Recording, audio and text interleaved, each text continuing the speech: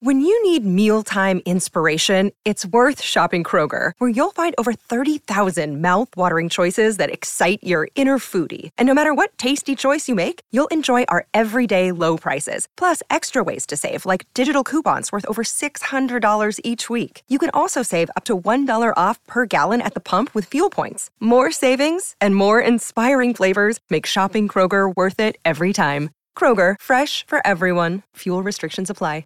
Hi, I'm Kevin Hassett, the author of The Drift and the former chairman of the Council of Economic Advisors.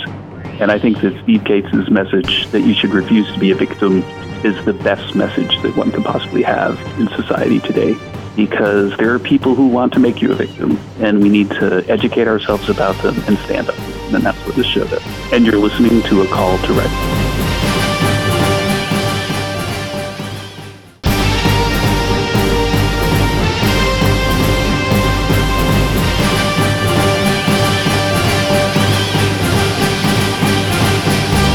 And welcome back, ladies and gentlemen, to the exciting show that you tell us you like so much, the Call to Rights radio show, with me, your host, Steve Gates. For well over 15 years, the main theme of our radio show has and always will continue to be this: the Bill of Rights, the Constitution, American exceptionalism, and as we say on this radio show proudly, a victim is simply someone with no options.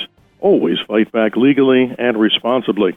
And as we continue with our historical subject matter, we also interview so many of the Regnery people who do provide us with some great books to open our minds. And today, in just a few moments, we'll be meeting someone very special to this audience, Kevin A. Hassett, his brand new book, The Drift, Stopping America's Slide to Socialism. We do appreciate his time ahead of time. But a brief introduction of our very special guest, Kevin Hassett, a distinguishing visiting fellow at the Hoover Institution and managing director of the Lindsay Group. Served as chairman of the Council of Economic Advisors from 2017 to 2019, and returning to the White House as a senior advisor to President Trump.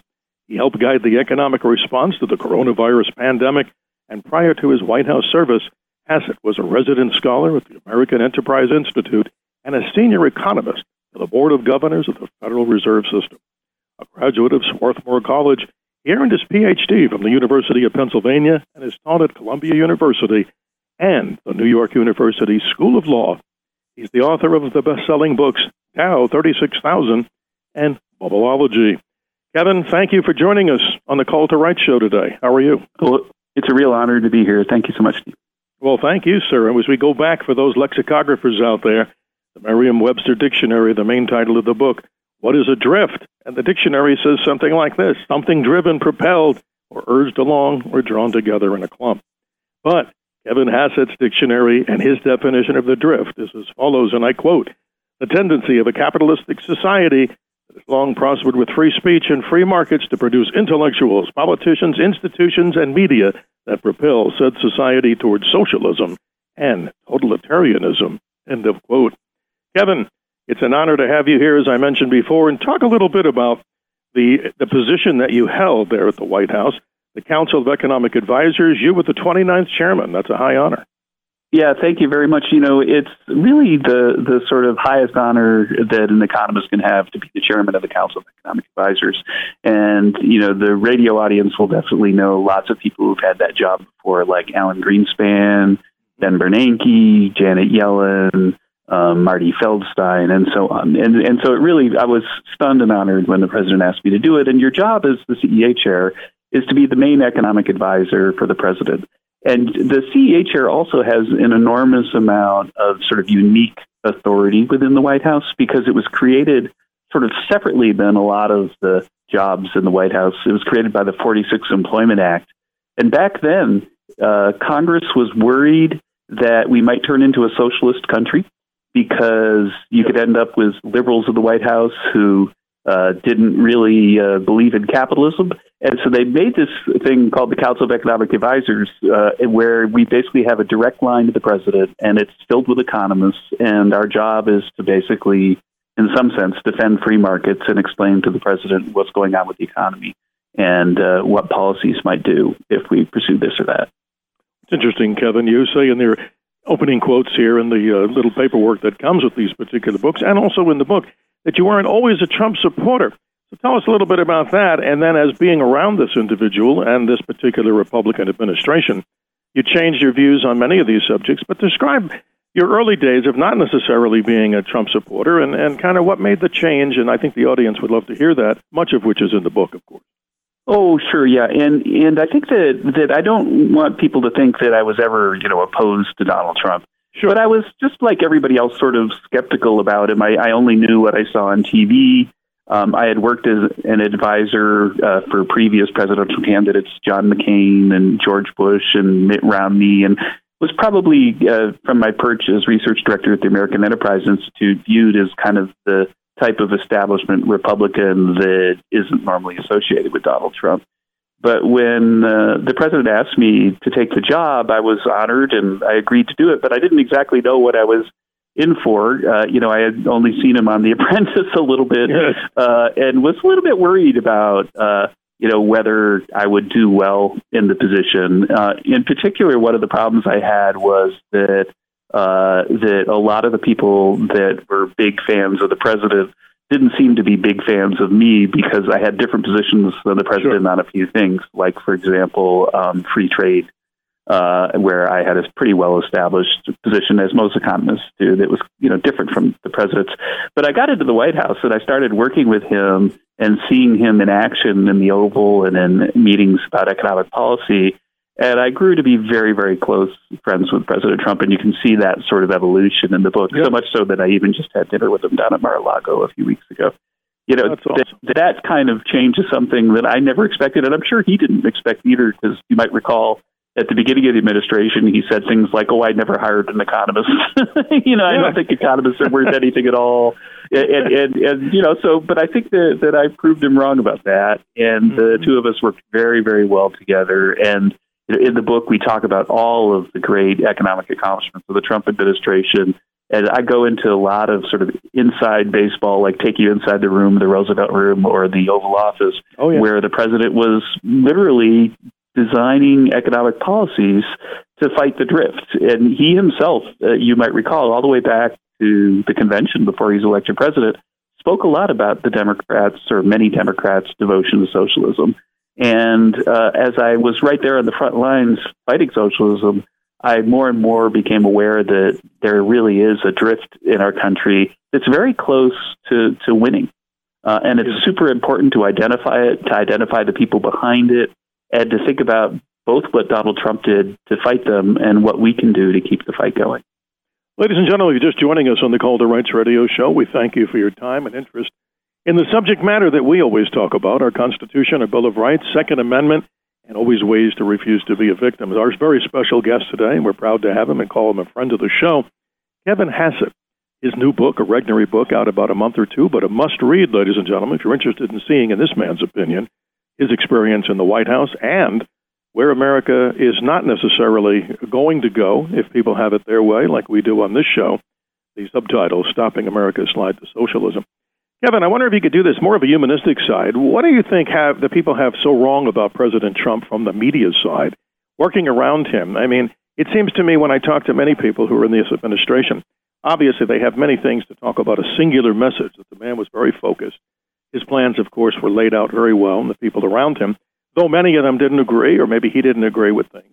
Describe this man from the personal side, maybe as contrary to what the media describes him, all the way from the Russia hoax all the way down. How does President Trump, in your mind, go down in history?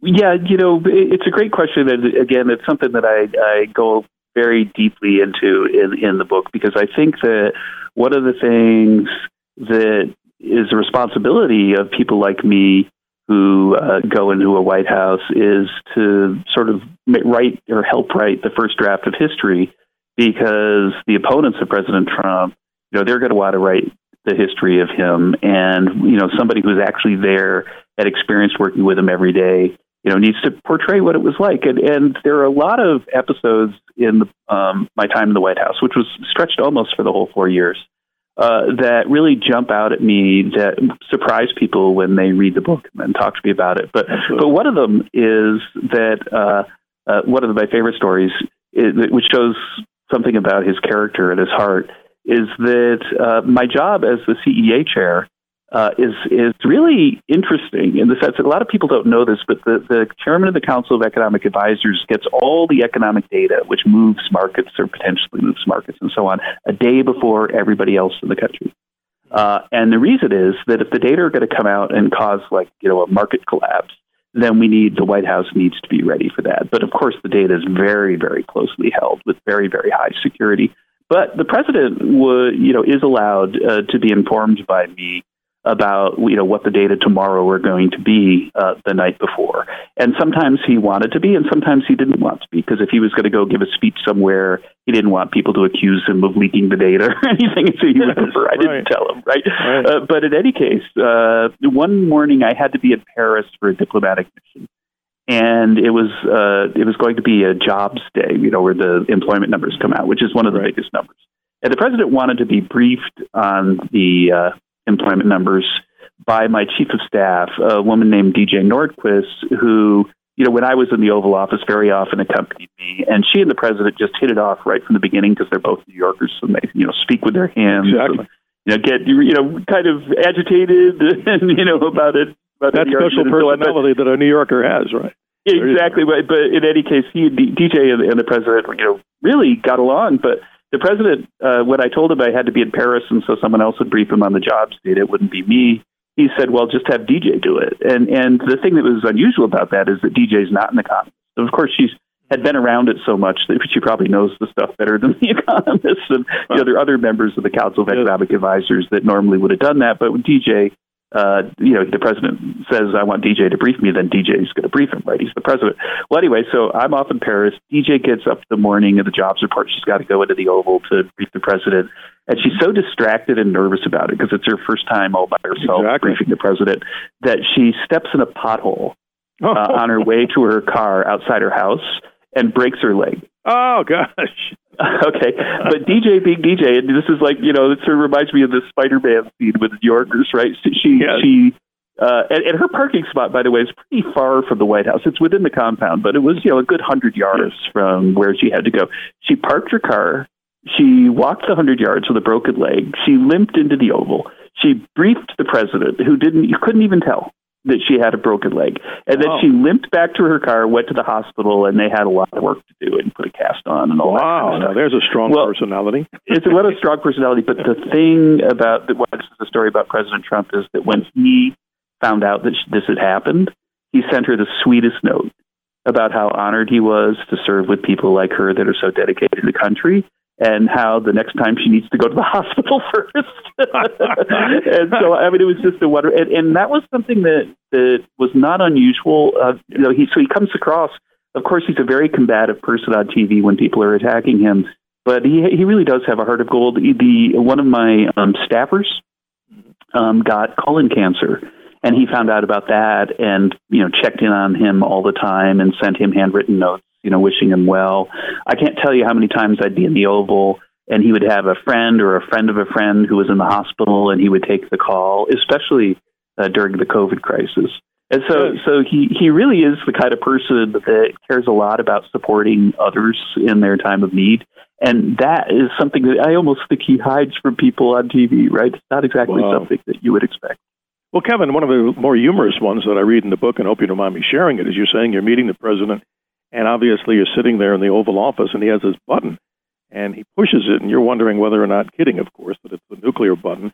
But no, it's what? The little alert to help have the butler come back in to replenish the ice for his never-ending Diet Coke. Is that correct? Or to put his diet. Yeah, I think what would happen would be he would drink about halfway down the Diet Coke, and then hit a button and get the other one. I think he probably really doesn't like when it gets too icy and you don't really taste much Coke. That's exactly right. And so I never saw him have less than half a glass. But yes, I can remember my first time in the Oval. There's this box with a button, and when he pushed it, I'm like, oh my God, what's going on? And then what is that? With a Diet Coke. Yeah. Well, Kevin, I wanted to jump in the time we have with you, just a little bit more time, if you don't mind, sir. Just wanted to explore some of the side that you're the expert in this conversation, the economic side. You and, of course, an author, James Glassman, in 1999, write a book that I find so prophetic. It's interesting. The title, very simply, is Dow 36,000. Tell me if I have this right. I guess the main, or one of the premises in the book, that stocks are not the lesser they're not as riskier than Treasury bonds. Is that kind of what you were saying there? And then look what the stock market is today. Yeah, so basically what our book said way back then was that stocks are really risky in the short run. They go up and down, and if you've got money that you might need to access 2 or 3 years from now, you should definitely not put it in stocks. But if you hold on to stocks for 10 or 20 years, if you're willing to invest for the long run, then stocks are not really riskier than bonds. They're a reasonably safe investment. In fact, there had never been a 20-year period where stocks haven't had a really healthy return all the way, going back to the early 1800s and data that we talk about in the book. And so we came out and we basically said that this was after, don't forget, in the 90s, there were a number of years where the markets went up 20, 30% a year. And basically 5 boom years. And then everybody was saying, there were all these people out there saying, it's a bubble, and don't put your money in stocks. And Jim and I came out and said, well, no, it's not a bubble. It's just that people are getting more and more comfortable owning stocks, and they have more ways to do it with mutual funds and so on. And so it's natural that prices would go up. And so if you're willing to hold for the long haul, then you should invest in stocks. And in fact, we said that the Dow would be fairly priced back then, even at 36,000. So there was a lot of upside for stocks to have. Well, you probably remember, because I was very young at the time when I wrote this book. The book became a sensation, right? I mean, we were on the cover of every magazine. But the left just hated us. Do you remember this? Of course. Like all the abuse that we took from the left. And it relates back to the drift. So the reason why the left hates the idea that everybody owns stocks, everybody should invest in stocks, is that if they do, then they're not going to hate capitalism, right? Because you're going to own some capital, and it's going to make you wealthy, and then you're not going to turn against the society that our forefathers built. And so I really kind of ran into a buzzsaw with Dow 36,000, and of course at the end the numbers vindicated us. But the buzzsaw was my first introduction to the drift. So why is everybody so upset about the message that the little guy should own stocks? Well, they could just go back, Kevin, to November 21st, 2021, when the Dow magically crept up to that mark that your book is entitled. And it's above it. It's above it now. And above it. There you go. Yeah. Kevin, a couple of more questions that we have, and I know time will run out here. But again, many thanks to you, and I do appreciate your time and service to our country, and especially this radio show. Jerome Powell is the Fed chair. I just wanted to know, give us a little crystal ball. I mean, do you really feel that with what's happening here with the Biden administration, does it look likely that the Fed chair will raise interest rates here in the short term? Many people are concerned. That, of course, affects mortgages and other things, people's 401ks. What say you, to give us a little prediction? Yeah, and one of the things that the CEA chairman does is that every 3 or 4 weeks he has lunch, or he or she has lunch with the Fed chair. And so, I was part of the team that helped pick Jay Powell to be the Fed chair, and I had lunch with him, every month the whole time I was there in the White House. And I know him very well, and of course don't have any inside baseball knowledge about what he's going to do right now. But I could say that inflation is out of control because of the really, really reckless spending of Joe Biden and the Democrats. And in fact, if the inflation stops at the double-digit levels that we saw in the 1970s, I actually think we might be lucky. I think that it could be worse than that. And Jay Powell's a competent guy. He's a good person. He, has a job to do, and he intends to do it well. And so, yes, interest rates are going to go up. Interest rates are going to go up quite a bit over the next few years. That's and so you heard here on the Walter Wright Show, folks. There you go. Yeah, if you're wondering whether you should buy a house now or 6 months from now, I would buy it. Couple of quick ones. What are the main things we need to watch about the creeping of socialism in the drift? Some key points that, of course, people can read the details of the book. And then I want to get your perspective on what we need to do with China. So many people are concerned. You, of course, headed up the second part of the pandemic in the Trump administration. I mean, we're worried about things like this, and we're concerned in a more educated way.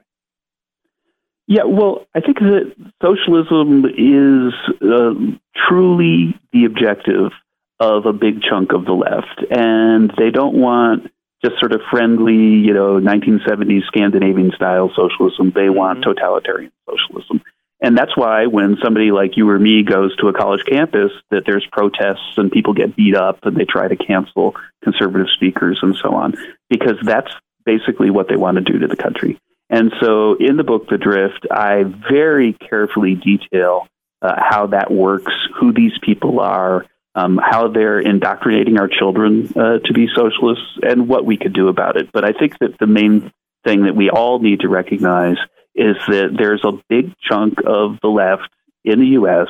that's committed to the drift, that they want our country to become socialist and totalitarian, and that they control universities. And if you wonder what their view is for what America should look like, you should look at the campuses, because that's what they're trying to turn us into. And so that's the thing. So if your town, and you could think about like some school boards, right, is starting to do really crazy socialist stuff, that's the plan. And when you see it happen, then you should read the drift, and then come up with or learn some of the recipes we have for fighting these people. And finally, the China problem. What say Kevin Hassett on this? I mean, it seems to be everywhere, and I think a lot of people really need to know what's happening with China affecting America's sovereignty. Well, one of my favorite anecdotes of the book, which I was actually counseled against putting in the book, and it might be that you didn't make it this deep into it, is that I'm out in the playground playing basketball with my son one day, and then I basically get harassed by Chinese spies.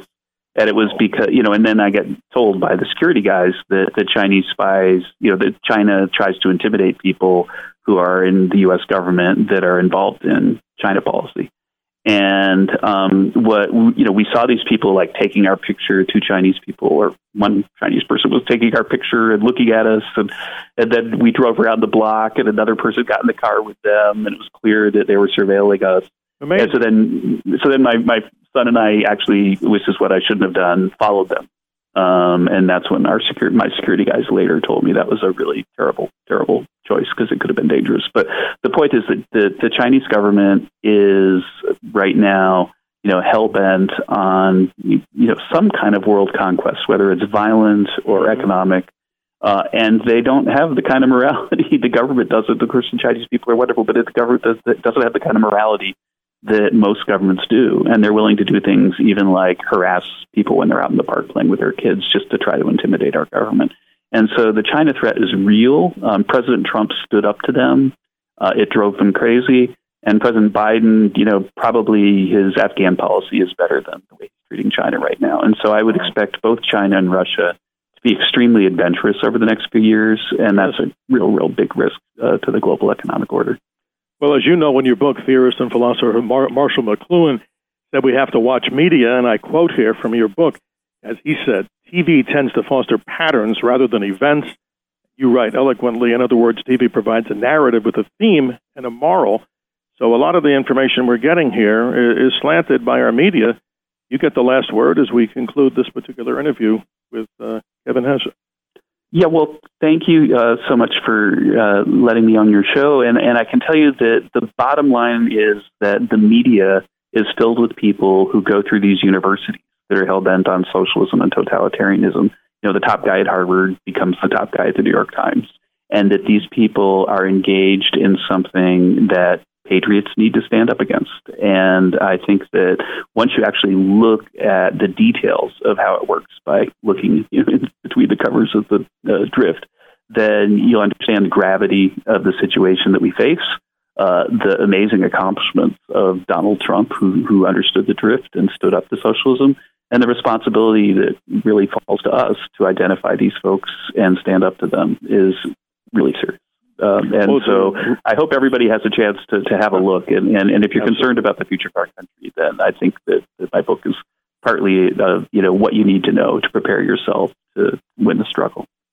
Well, Kevin, it's a real pleasure and honor to have you here on the Call to Rights radio show. Again, a recent Regnery book, The Drift, subtitled Stopping America's Slide to Socialism, written by Kevin A. Hassett, former chairman of President Trump's Council of Economic Advisors, and so much more here. Kevin, if you'd be kind enough to stay on the line with us as we go to the hard break at the bottom of the hour. This concludes another exciting edition of the Call to Rights radio show, again, talking about American exceptionalism, our Constitution, our Bill of Rights. And as we always say on our radio show, Kevin, the main theme of the radio show is always refuse to be a victim, because a victim, in our opinion, is simply someone with no options. Fight back legally and responsibly. And we do appreciate your time here on the Call to Rights radio show. Well over 15 years talking about these great subjects. Thank you, Kevin Hassett. Thank you.